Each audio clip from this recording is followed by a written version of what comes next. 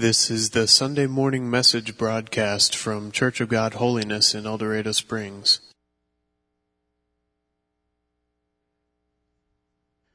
I guess I'm not over Easter yet. A song with that theme. I don't want to get over Easter. The song simply says, I saw love like I never saw love before from anyone.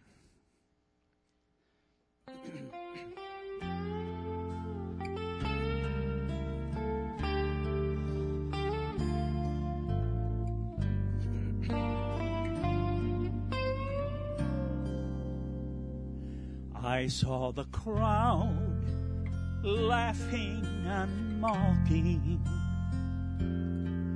as he slowly walked down the street. I saw the man with the cross on his back as it fell many times at his feet. They mocked him and they cursed him as the blood flowed from his side. And as he slowly turned his face toward me, for the first time I saw in his eyes, I saw the nails pierce his flesh as the hammer struck down. I saw the cross being lifted into the air. I saw it fall heavily into the ground. And the man in the middle with the tears in his eyes, he was taking my place. And as he slowly turned his face toward me, I forgive you, I heard him say.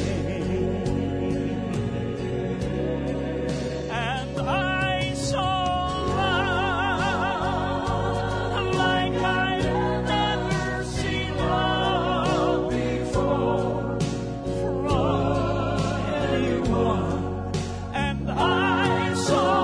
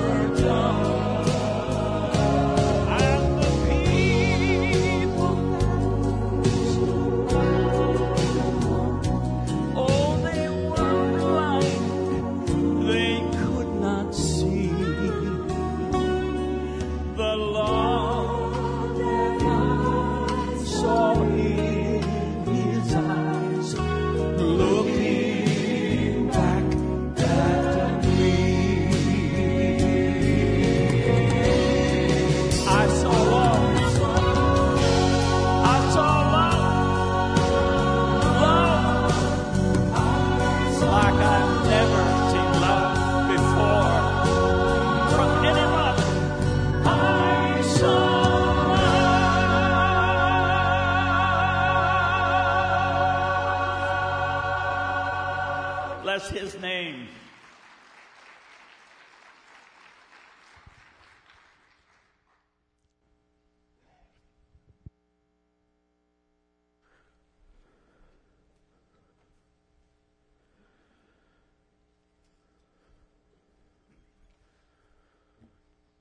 Thank you, Pastor Richard.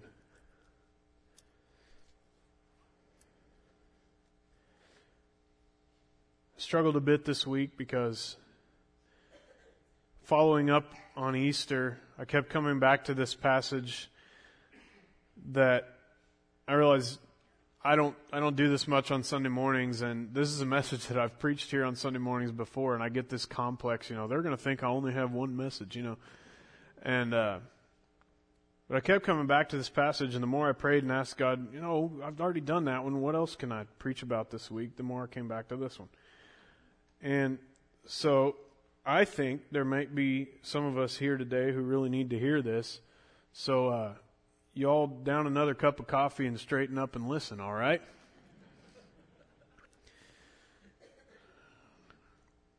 John chapter 21, and we're gonna cover a good section of this chapter. It fits very well for the week after Easter because this was just days after Easter that this all happened. John chapter 21 says, "Later Jesus appeared again to the disciples beside the Sea of Galilee. This is how it happened. Several of the disciples were there: Simon Peter, Thomas, nicknamed the twin, or Didymus as some of your translations would say, Nathanael from Cana in Galilee, the sons of Zebedee, and two other disciples. Simon Peter said, 'I'm going fishing.' 'We'll come too,' they all said. So they went out in the boat, but they caught nothing all night. At dawn, Jesus was standing on the beach, but the disciples couldn't see who he was. He called out, 'Fellows, have you caught any fish?' 'No,' they replied. Then he said, 'Throw out your net on the right-hand side of the boat, and you'll get some.' So they did, but they couldn't haul in the net because there were so many fish in it. Then the disciple Jesus loved said to Peter, 'It's the Lord.' When Simon Peter heard it was the Lord, he put on his tunic, for he had stripped for work, jumped into the water, and headed to shore. The others stayed with the boat and pulled the loaded net to the shore, for they were only about 100 yards from the shore. When they got there, they found breakfast waiting for them, fish cooking over a charcoal fire and some bread. 'Bring some of the fish you just caught,' Jesus said. So Simon Peter went aboard and dragged the net to the shore. There were 153 large fish, and yet the net hadn't torn. 'Now come and have some breakfast,' Jesus said. None of the disciples dared to ask him, 'Who are you?' They knew it was the Lord. Then Jesus served them the bread and the fish. This was the third time Jesus had appeared to the disciples since he had been raised from the dead.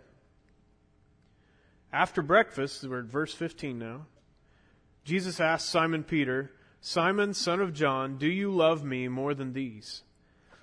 'Yes, Lord,' Peter said. 'You know I love you.' 'Then take care of my sheep,' Jesus said. A third time he asked him, I'm sorry, I skipped one of the times there.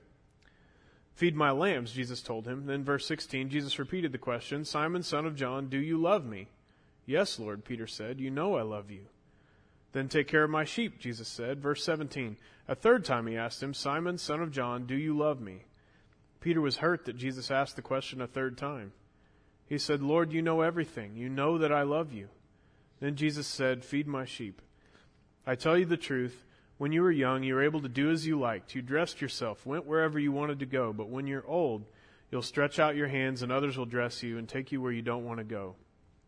Jesus said this to let him know by what kind of death he would glorify God. Then Jesus told him, 'Follow me.'" It was just a couple of weeks after Jesus was crucified. The men who had followed him everywhere, the ones known as disciples, had their entire world in turmoil. Their leader had been killed, and they were sure that they were probably going to be next. And then 3 days later, he was back. There was a wild day of rumors, uncertainties, a mysterious empty tomb. their friend Mary Magdalene telling them he was alive, and then they saw him. That Sunday evening, Easter Sunday evening, he came into the locked room where they were hiding without bothering to open the door. Then 8 days later, on a Monday night, they were together again. Thomas was the one who still hadn't seen him. And Thomas was, I think, understandably reluctant to allow himself to have too much hope. But then Jesus came again through locked doors. But then he went away. Things were different now, they knew, but they were full of questions and pretty short of answers. Was he going to start traveling around teaching again? Would everything be like it was before? He'd been with them, spoken with them, eaten with them, but they had no idea what the plan was. What were they supposed to do? The first 2 times they'd seen him, they were still in Jerusalem, hiding, afraid of the Romans, afraid of the Jewish leaders, afraid of 1,000 things. Then somehow, a few days later, at least 7 of them had left Jerusalem and walked the 90 or so miles north to Galilee. They were confused, but they were hopeful. They were scared, but excited. They were in turmoil, but they also had a strange sense of peace. They wondered what was next, but they were also stuck in a holding pattern. They didn't know what to do. Finally, one evening, Peter looked out at the Sea of Galilee, a large freshwater lake where the fishing was pretty good. And he turned to the others and he said, "I'm going fishing." James and John were with him. They were former professional fishermen as well. And Thomas and Nathanael and 2 other disciples were with him. They didn't get named in this passage. I don't know why they didn't rate having us know which ones they were. But they looked at each other and decided that they'd all go too. Thomas and Nathanael and the others didn't know the fishing business as well as Peter and James and John did, but they had some history in this boat. They'd had some crazy adventures with Jesus in this fishing boat, Peter's boat. And they were disciples, and they were all bound together now. They started putting together some gear, and by the time they were done, they all decided they'd go out for all night, see what they could catch. It was most likely late April. The weather would have been cool that night, even there in the Middle East, probably upper 40s or lower 50s overnight. Maybe they shivered a bit in the night breezes while they pushed the boat out from the shore and lifted a sail. They warmed up a little as they got into the rhythm of the work, casting the large circular nets and then pulling them in, gathering them up, casting them again, expertly so that they fly out into a flat circle and land flat on the water. They weren't finding the fish somehow, but this was work they knew. Casting, pulling, casting, subconsciously watching the stars for clouds to roll in, feeling the wind, watching the sail for signs of change in the weather. And maybe Thomas sat watching, lending a hand where he could, feeling a little chilled and sleepy, wrapped in his cloak, but enjoying the slow lift and settle of the boat in the waves. Maybe a little ashamed to be glad that here in the middle of the lake, he didn't have to look over his shoulder for fear of being arrested. A few days before, when Jesus had appeared for that second time, Thomas was not allowing himself to believe that Jesus' resurrection was real. He wanted it to be true so badly.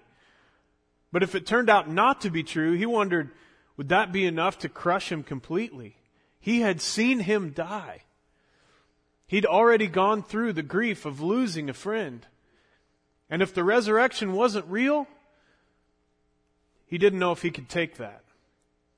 But then on that Monday evening, hiding in a room in Jerusalem behind locked doors, suddenly there he was, Jesus, real, alive, coming toward Thomas, showing him his scars, inviting Thomas to touch his scars, as if any of that mattered now. Saying, Thomas, don't be faithless anymore. Believe. And Thomas's eyes filled with tears, his chest tight, hands shaking. He wanted to say, no, Jesus, I'm sorry. I see it's you. I should have believed in you if I believed in anyone. I don't need proof. I know you're the Son of God. But he couldn't say all that, so he just fell to his knees and said, my Lord and my God.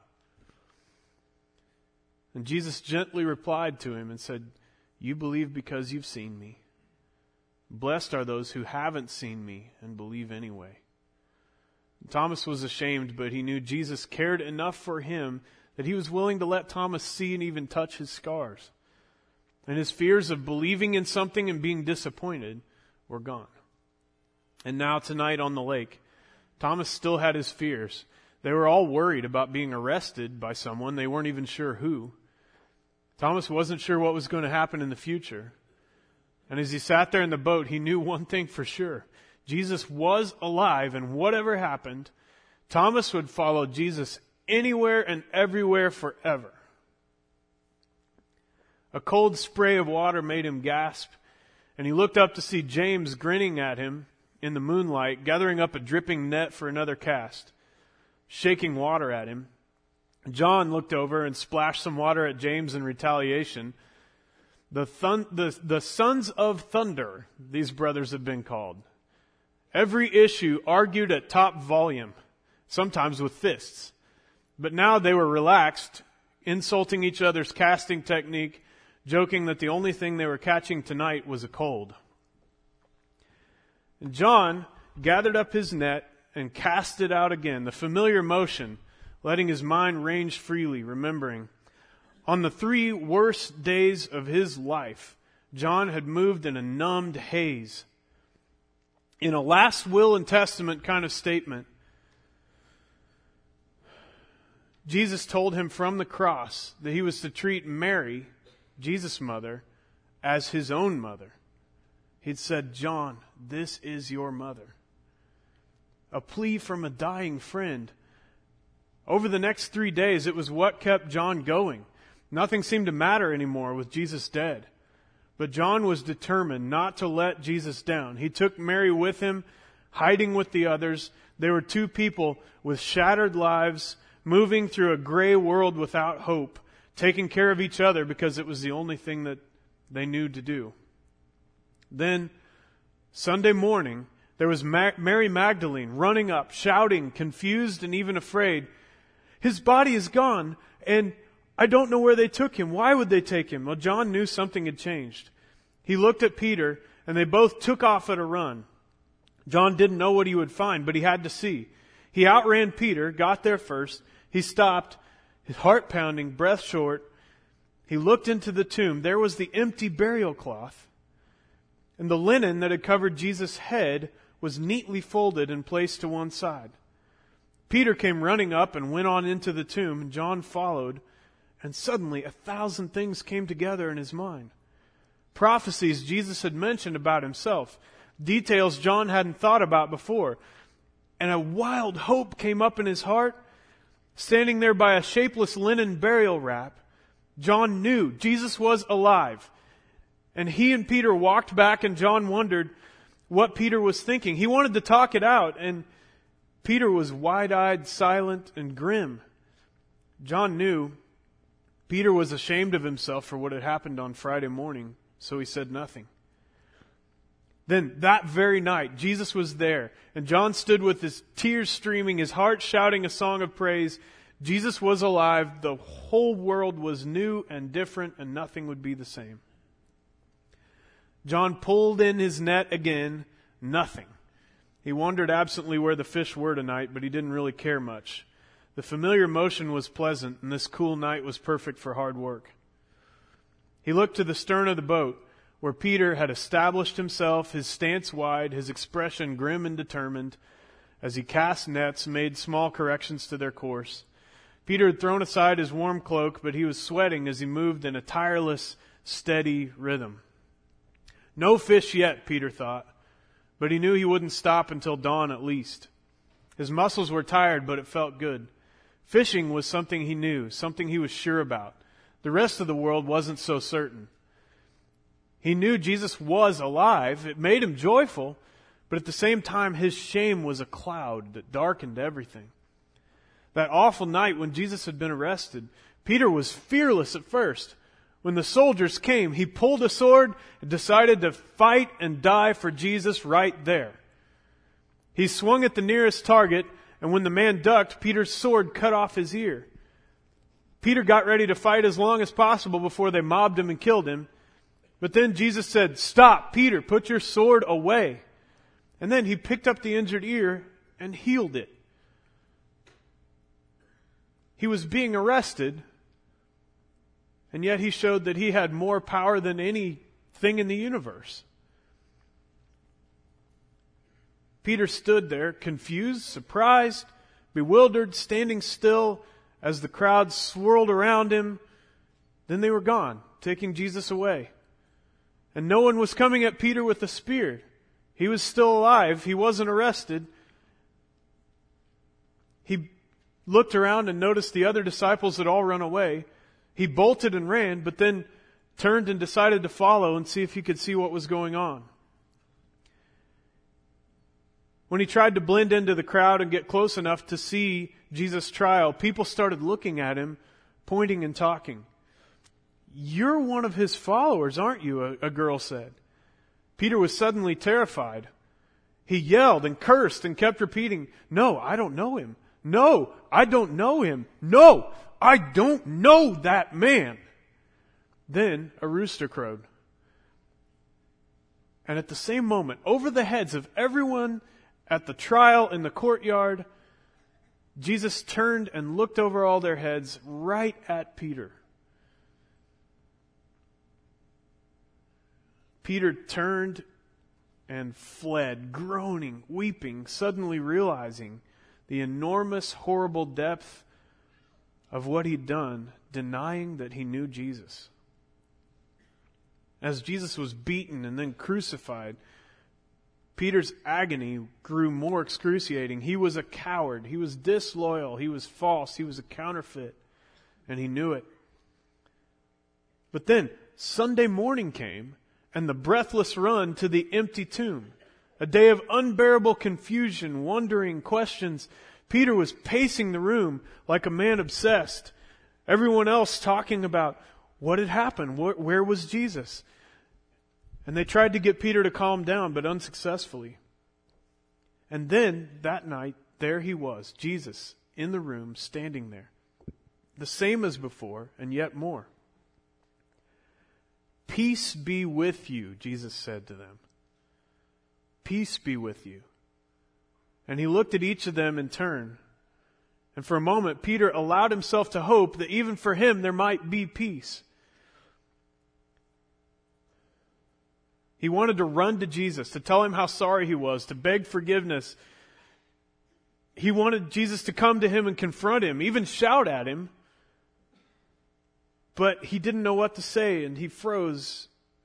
Then the evening was over, and Jesus had left again. "Peace be with you," Jesus had said. Peter desperately wanted that peace, but he couldn't accept that it was for him yet. Peter stood there in the boat, casting, pulling. The fishing is terrible tonight, Peter thought. Maybe we'll find some fish yet, though. Peter was ashamed that the others in this boat knew what he had done. They knew about his denials, but they hadn't been angry with him. They hadn't confronted him. They hadn't even silently avoided him. When he decided on a night of solitude on the lake, he wondered if they would be secretly relieved to be rid of him for the night. But then they had all come along. Even Thomas, who had already received the forgiveness that Peter wanted so desperately. Peter noticed suddenly the sky was getting lighter in the east. The night had gone. Dawn was coming, and not a single fish to show for a night's work. He straightened up, stretched, realizing how weary he was.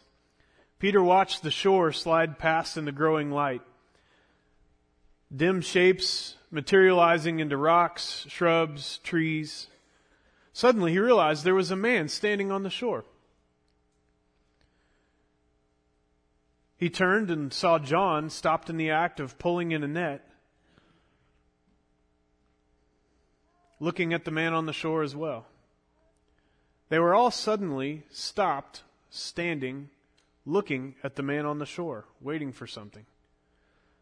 The man's voice spoke and he said, "My friends, have you caught any fish?" They glanced at each other, their nets trailing idly down the side of the boat. And then James found his voice. "No," he said.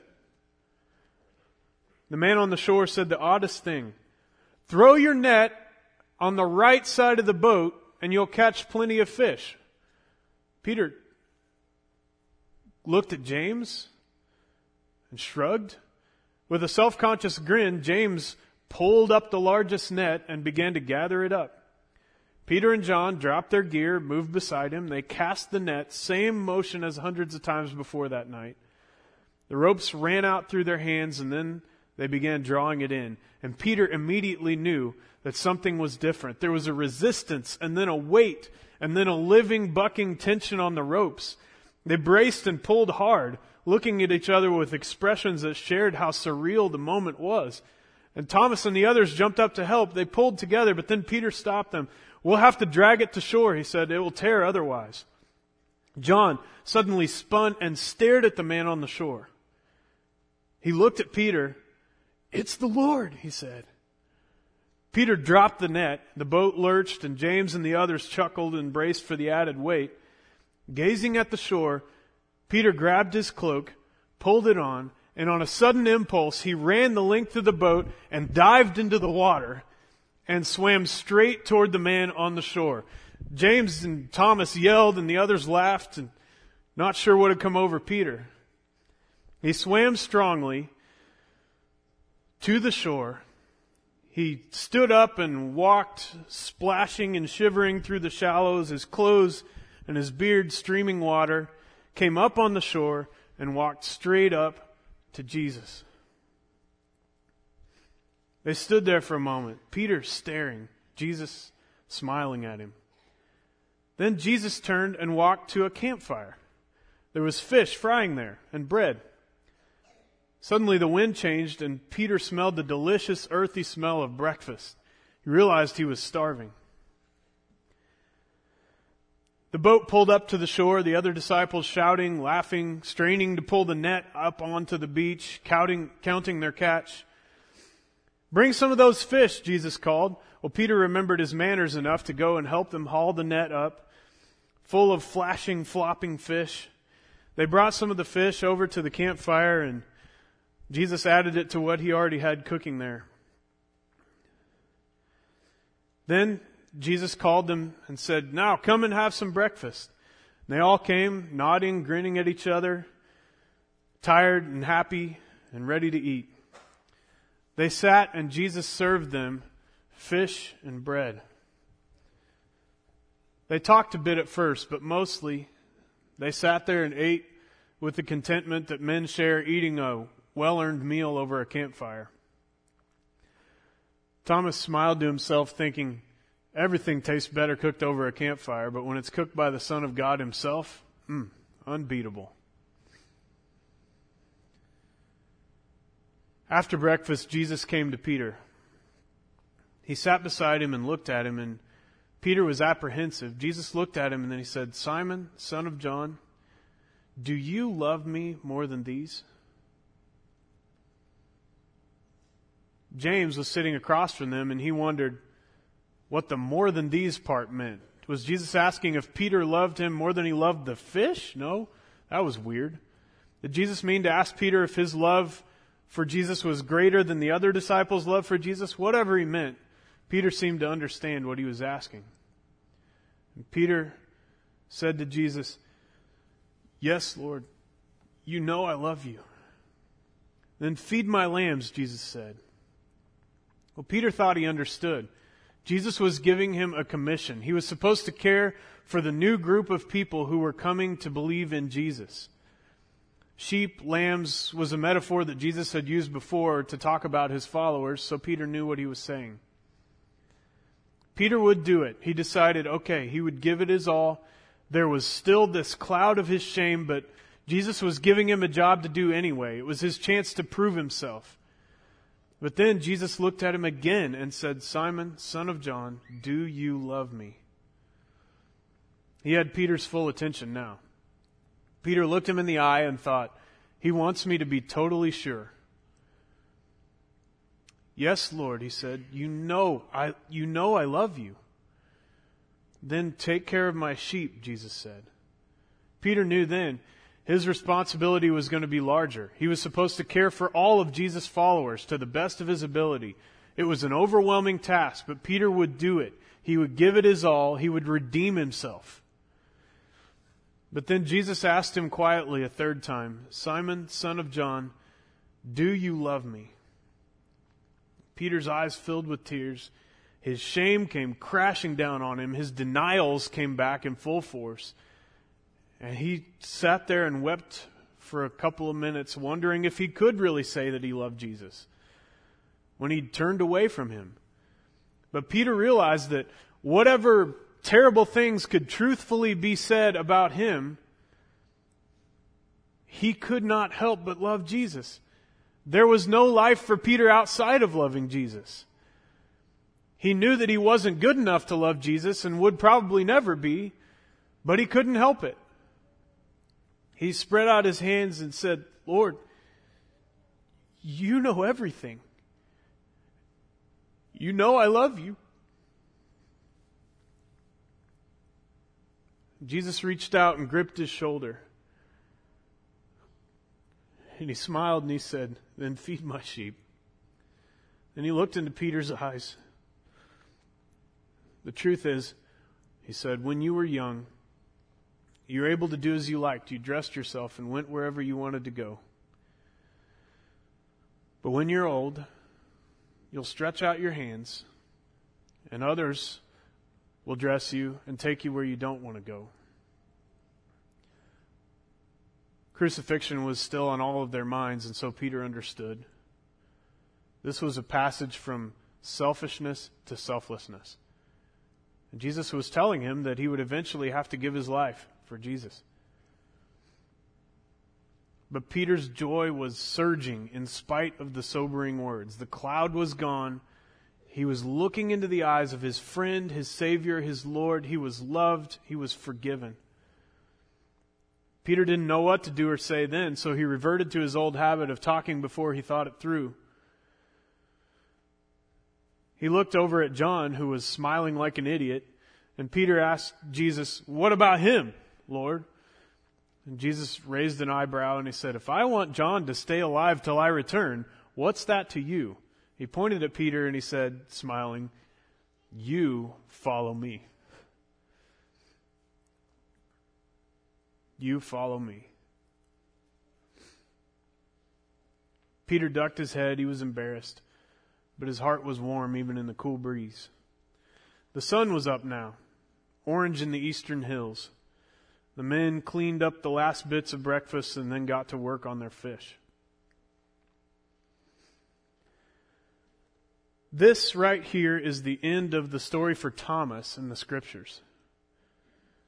Tradition says that after the Jewish diaspora, when the Jews were all scattered from Jerusalem, he traveled east, sailed down the Red Sea, and eventually to the west coast of India.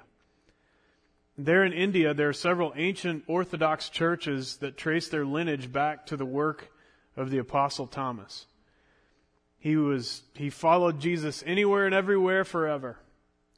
And he was finally martyred near Madras, India. And tradition says that he was speared by a lance there in the middle of a bunch of his followers. John preached in Jerusalem, in Asia Minor, which is now Turkey, and in other places. He also wrote one of the 4 Gospels and 3 biblical epistles, letters that bear his name now. Under either Emperor Nero or Domitian, he was exiled to the island of Patmos, and there he became the Revelator, and he was allowed to see a vision of the future with Jesus at the end of time making all things new. Peter led the early church, first from Jerusalem, then from Rome until his martyrdom. And the Acts of the Apostles records much of his early leadership of the church. He wrote 2 letters that bear his name, 1st and 2nd Peter. Probably served as a major source for Mark writing his gospel. He was crucified in Rome under Nero's rule. Tradition has it that he asked to be crucified upside down because he wasn't worthy to have the same death as Jesus. And whether that's actually true or not, we know he was crucified there, and his death by crucifixion fulfilled Jesus' prediction You'll stretch out your hands. Others will take you where you don't want to go. Well, this is an involved look at this story. And let's wrap up with a couple of really important things here. Today, if you've been struggling like Thomas because you're afraid to fully believe in something, afraid to be disappointed, afraid to be let down, if you've been let down a lot, if you've been disappointed a lot, if people have betrayed you or disappointed you over and over until you're afraid to believe in anything, then Jesus' words are for you today. Blessed are those who do not see but believe anyway. You can believe in Him. You can trust Him. He is enough. If you're like John today and you love Jesus more than anything, remember this. Even if your world is shattered, even if everything falls apart, Jesus is alive. He loves you, and one day He'll make all things new. If you're covered in shame because of your sins, like Peter, if you're realizing how much your best efforts to please God fall short, then Jesus asks you here today, do you love me? He's here right now. In a much more real way than some dude acting the part of Jesus in an Easter play, right? Jesus is here in this room today. And I believe His question for many of us is, do you love me? He didn't ask him, how's your church attendance, right? He didn't ask him, how often do you pray? Do you pray every day? Let me see your chart. Have you checked off the list? Do you pray every day? That's not what He asked him. He said, do you love me? That's a difficult question because for some of us to say, if we're honest, we would say, loving Jesus, that's kind of a weird question because I'm not sure how to know I love Jesus. I can't see Him. I can't touch Him. I don't have the advantage Peter did. I wasn't able to walk around with Him. How do I know that I love Jesus? And in America, we kind of confuse love with a warm, fuzzy feeling, don't we? We say, I love you, and it means you make me feel warm and fuzzy inside. And that's not really love, is it? Love is commitment. Love is a decision, a selfless decision, right? And so for Jesus to ask you today, do you love me? He's not asking you, do you have a warm, fuzzy feeling when you think about me? He's asking you, have you given up yourself? Have you committed to follow me? The week after Easter is a very important week because it's so easy. I read a really awesome testimony this week of someone who came to the Easter play last weekend. Something in them clicked, and they'd heard this story 1,000 times, but something in them clicked, and they said, finally I realized how important the resurrection is to me, and I opened my heart to the love of Jesus. But this lady said, many times before I'd heard this story, and I just let it kind of wash over me, and I thought it was great, but that's the only impact it made. And the week after Easter, it's so important for you to realize Jesus is asking you today, no matter how long you've been going to church or if you're brand new this morning, He's asking you, do you love me? He asked Peter 3 times looking into his eyes, and today He's asking you. Through this scripture, which was written down for a reason, it's not just a nice story. There's a reason this was passed down to us. Jesus asks you, do you love me? And if you have to be honest and say, you know what? I don't really know. I'm not sure I love Jesus. Then His invitation is for you. Follow me. He said, come to me, all you who are weary, carrying heavy burdens, and I will give you rest. Would you stand? Let's pray.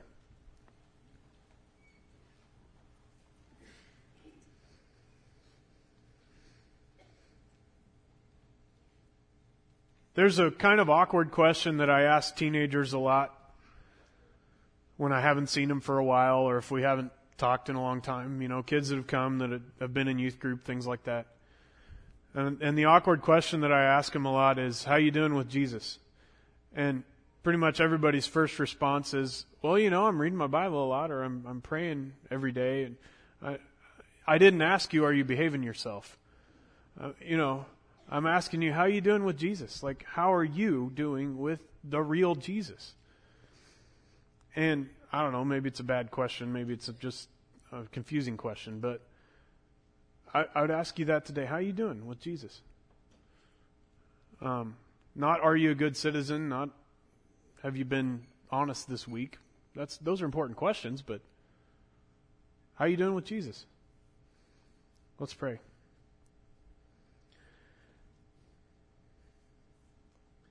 Lord, I thank you that you're here with us right now today.